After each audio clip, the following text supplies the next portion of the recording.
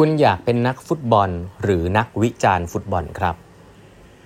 สวัสดีครับท่านผู้ฟังทุกท่านยินดีต้อนรับเข้าสู่8บรรทัดครึ่งพอดแคสต์สาระดีๆสำหรับคนทำงานที่ไม่ค่อยมีเวลาเช่นคุณนะครับอยู่กับผมต้องกวีวุฒิเจ้าของเพจ8บรรทัดครึ่งนะฮะวันนี้เป็น EP ที่1639แล้วนะครับที่เรามาพูดคุยกันนะครับวันนี้ผมเล่าต่อถึงหนังสือ Uncertain นะตอนที่แล้วนี่ก็ดูเดือดนิดนึงนะผมคิดว่ามันหนังสือเล่มนี้เนี่ยลิงก์เข้าไปสู่เรื่องของ type ของคนเลยนะครับที่เก่งทั้งคู่นะครับแต่ว่ามีคนนึงอาจจะมี creative thinking นะครับมีการลงมือทำเยอะหน่อย open for opportunity นะครับแล้วก็โอเคกับ uncertainty กับอีกคนนึงคือพร้อมจะปิดและ judge คนทันทีนะครับซึ่งต้องบอกว่าโลกยุคนี้เนี่ยความสำคัญของคนแบบหลังเนี่ยจะน้อยลงเรื่อยๆเนาะถ้าใครเรียน design thinking จะรู้ว่า critical thinking เนี่ยมันเป็นสิ่งที่เราเรียนกันมาเยอะแล้วค่อนข้างจะมีกันโดยทั่วๆไปอยู่แล้วแต่ creative thinking เป็นสกิลที่เราต้องการนะทีนี้ผมเปิดหัวไว้ด้วยนักฟุตบอลกับนักวิจารณ์ฟุตบอลอันนี้ผมขอแตะอย่างนี้ก่อนนะครับแต่ผมว่ามันรีเลทกับหลายๆเรื่องนะครับในการทำงานคือคุณแปลกใจไหมว่าเวลาเนี่ยเราเตะฟุตบอลนะแข่งบอลอะไรเงี้ยมีผู้เล่นอยู่22คนในสนามนะครับแล้วมีคนดูอีกประมาณสัก 5,000 คนสมมุติอย่างเงี้ยเฮ้ยคนที่วิจารณ์ฟุตบอลเนี่ยก็จะประมาณว่าเฮ้ยทำไมไม่วิ่งตรงนั้นล่ะทำอย่างนี้สิทำไมไม่เตะอย่างนี้ล่ะทำไมเตะขาซ้ายไม่ได้ล่ะทำไมเตะขาขวาได้ล่ะทำไมไม่ไปฝึกล่ะทำไมตรงนั้นไม่วิ่งไปตรงนี้ทำไมบอลไม่คือคนวิจารณ์ฟุตบอลก็ยังไงก็ยังวิจารณ์ได้ถูกปะแต่คำถามคือคนวิจารณ์ฟุตบอลเนี่ยมีประโยชน์แค่ไหนมากกว่าความบันเทิงจริงๆคือน้อยมากนะฮะเพราะจริงๆแล้วเรารู้อยู่แล้วคนวิจารณ์ฟุตบอลไปเป็นโค้ชก็ไม่ได้นะครับไปเล่นเองก็ไม่ได้แต่ว่าก็ยังสามารถวิจารณ์ได้แล้วการวิจารณ์นั้นมันก็ไม่ได้ผิดด้วยนะมันเป็นเหตุเป็นผลจากมุมมองของเขาที่เห็นภาพรวมทั้งหมดถูกไหมแต่ถามว่าคนวิจารณ์ฟุตบอลได้ลงไปเล่นในเกมไหมอย่างแรกก่อนคนวิจารณ์ฟุตบอลสามารถมีทักษะในการหลบหลีกฟุตบอลไหมไม่มีคนวิจารณ์ฟุตบอลสามารถที่จะเห็นทุกมุมคนวิจารณ์ฟุตบอลสามารถจะมีร่างกายแข็งแรงที่สามารถเตะฟุตบอลได้ไหมไม่มีคนวิจารณ์ฟุตบอลมีแต่ไอเดียที่เห็นจากมุมของตัวเองแต่ไม่มีสกิลไม่สามารถ make it happen ได้นะครับในขณะเดียวกันคนที่เตะฟุตบอลก็น่าสงสารอย่างหนึ่งก็คือว่าซ้อมมาให้เหนื่อยแทบตายใช่ไหมแต่เวลาลงอยู่ในหน้างานเนี่ยมันก็ไม่สามารถที่จะเห็นทุกอย่างได้ถูกไหมครับบางทีการวิจารณ์ฟุตบอลคนวิจารณ์ก็โอเคโน้ตเต็ดนะฮะว่าโอเคบอกว่าคนเตะฟุตบอลไม่เก่งอย่างนั้นไม่เก่งอย่างนี้แต่สุดท้ายแล้วถามว่าคนเตะฟุตบอลแคร์แค่ไหนครับแคร์น้อยฮะเพราะเขารู้ว่าคนที่วิจารณ์ฟุตบอลเห็นอยู่แค่มุมเดียวแล้วก็ไม่สามารถที่จะทำอะไรได้จริงๆคือไม่ได้เห็นหน้างานจริงๆก็บางทีก็ relevant บ้างไม่ relevant บ้างแต่ก็หวังว่าคนเตะฟุตบอลจะเปิดใจใช่ไหมมันก็คล้ายๆกันนะครับว่าแล้วก็ค่าตัวของคนวิจารณ์ฟุตบอลมันอาจจะไม่ได้มีราคามากใช้คำนี้แล้วกันแต่คนเตะฟุตบอลอย่างเมสซี่อย่างเงี้ยก็ยังโดนวิจารณ์อยู่อย่างเงี้ยหรือว่านักบาสอย่างเรบรอนเจมส์ก็ยังโดนวิจารณ์เนี่ยคนพวกนี้ราคาสูงส่งมากเพราะว่าจริงๆแล้วโลกกีฬาให้คุณค่านะครับกับคนลงมือทำมากกว่าคนวิจารณ์การทำงานก็เช่นเดียวกันนะครับจริงๆแล้วมันจะมีคนไทป์ที่แบบผมเรียกว่าคนไทป์ที่เป็น operating แล้วกันคนหน้างานนะครับคนที่สามารถที่จะลงไปดูหน้างานนะครับแล้วก็เห็นลูกค้านะครับแล้วก็สู้กับตลาดอะไรต่างๆนานานะครับก็จะมีความยากอะไรchallengeอะไรมากมายแหละความเครียดอะไรของการดูแลตัวสภาพของบริษัทนะครับการบริหารคนนะฮะในหน้างานแต่ละวันนะคนลาออกคนเข้าโอ้โหมากมายครับกับคนอีกประเภทนึงนะที่อาจจะเป็นคนที่ดูพวกพอร์ตโฟลิโอขององค์กรนะครับดูแค่ตัวเลขนะดูบนกระดาษเสือกระดาษแล้วก็จะประมาณว่าเฮ้ยเนี่ยมันน่าจะเป็นอย่างนั้นสิมันน่าจะเป็นอย่างนี้สิซึ่งผมก็บอกว่าไม่ผิดนะครับแล้วหลายๆครั้งเนี่ยคนที่ criticize เนี่ยถ้าไม่ได้มีความรู้ในธุรกิจนั้นจริงๆเนี่ยก็จะถามว่าเฮ้ยมันเป็นอย่างนี้หรือเปล่าเฮ้ยมันเป็นอย่างนั้นหรือเปล่าคนที่ทำหน้างานก็ต้องมาตอบมันเป็นอย่างนั้นครับมันเป็นอย่างนี้ครับคนพวกนี้ก็จะรู้สึกว่าฉันถามคำถามได้ดีแต่จริงๆแล้วไม่นะฮะจริงๆแล้ว value added คือน้อยมากไอ้สิ่งเหล่านี้ในโลกยุคนี้นะครับผมคิดว่าทำให้องค์กรไปช้ามากเพราะว่ากลุ่มนึงเนี่ยเป็นคนประเภทที่ลงมือทำแล้วก็ตะบี้ตะบันทำนะอาจจะมีผิดพลาดอยู่บ้างนะครับแต่ก็ยังลงอยู่หน้างานกับไอ้กลุ่มนึงก็คือคอยถามคำถามนะจริงๆ value added น้อยนะใช้คำนี้ก่อนนะครับซึ่งโลกยุคนี้เนี่ยเราให้ความสำคัญกับคนหน้างานมากกว่าทีนี้หนังสือเล่มนี้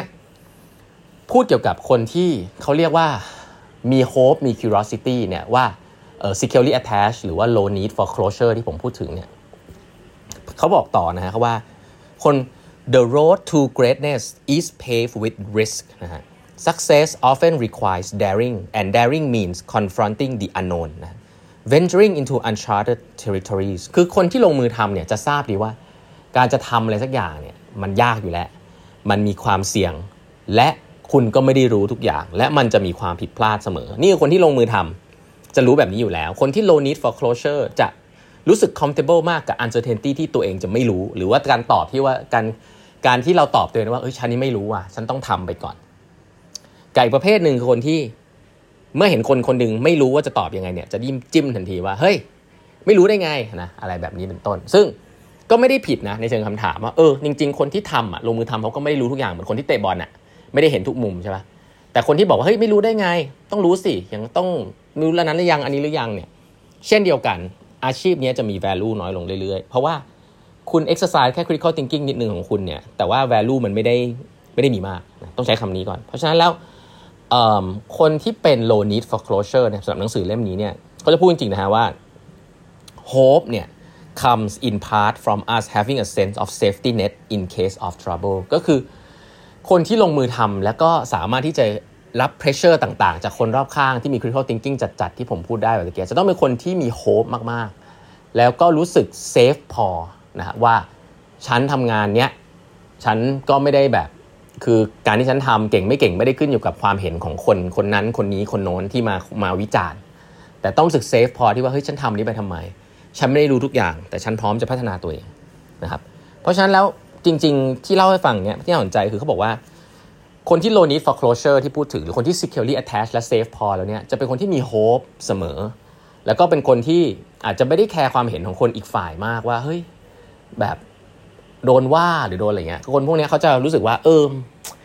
uncertainty มันมีอยู่แล้วนะแม้ว่าจะเจอว่าจากคนที่รู้สึกว่าจะต้อง certain และมีคำตอบทุกอย่างเขาจะรู้สึกเฉยๆนะครับแล้วก็เป็นคนที่จะเปลี่ยนโลกคือคนแบบนั้นแหละที่ยังไงก็ลงมือทำไปเรื่อย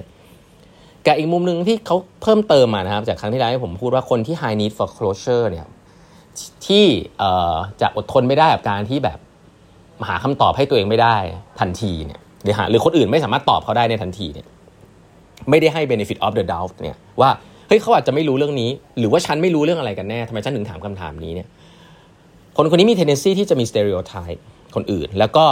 ถ้าไปในเชิง psychology เนี่ยมี tendency ที่จะเป็น racism นะครับ discrimination homophobia แล้วก็มี negative stereotypes คือเป็นคนที่พร้อมจะ judge คนทันทีนะครับพอรู้สึกว่าไม่ชอบ uncertainty พอเห็นปุ๊บว่ามีอะไรผิดก็จะรู้สึกว่าคนนี้เก่งหรือไม่เก่ง based on face value ที่อาจจะเห็นแค่ครั้งเดียวเท่านั้นนะและต้องบอกจริงๆนะว่าคนประเภทนี้เนี่ยทำงานด้วยเนี่ยจะเหนื่อยมากเพราะว่าเขาจะรู้สึกว่าเฮ้ยเขาโอเคเขาเห็นแค่นี้แล้วเขาก็จะ judge นะแต่ว่าจริงๆแล้วเนี่ยการทำงานแบบนี้เนี่ยถ้าในโลกยุคนี้นะฮะที่ทำของใหม่ๆเนี่ย uncertainty มันสูงมากการที่คุณมีคนในองค์กรที่มีแต่ critical thinking แล้วก็เป็น high need for closure หมดมีแต่คนถามแต่ไม่มีคนทำเนี่ยองค์กรคุณพังทลายแน่นอนนะครับเพราะฉะนั้นองค์กรยุคใหม่เนี่ยจริงๆแล้วหนังสือเล่มนี้พูดนะครับว่าจริงๆเราต้องการคนที่เป็น low need for closure โอเคกับ uncertainty หรือ comfortable กับ uncertainty ยังตอบไม่ได้แต่ทำไปก่อนและมี hope นะมากกว่ากลุ่มคนที่คอยมาถามคำถามว่าอย่างนั้นเป็นอย่างนี้อย่างนี้เป็นอย่างนั้นตอบตรงนั้นตอบตรงนี้แต่โดยที่ยังไม่ได้ลงมือทำเหมือนเสือกระดาษเนี่ยลำบากมากนะฮะยุคนี้ถ้าเรามีคนอย่างนั้นในองค์กรเยอะๆเพราะว่ามันจะไม่สามารถ drive อะไรไปได้เลยนะครับเพราะฉะนั้นผมแตะไว้2ตอนนะฮะเรื่องนี้นะฮะเพราะว่าหนังสือเล่มนี้เขียนไว้ชัดเจนนะฮะว่าเขาใช้คำนี้นะฮะว่า having a sense of secure attachment encourage us to confront uncertainty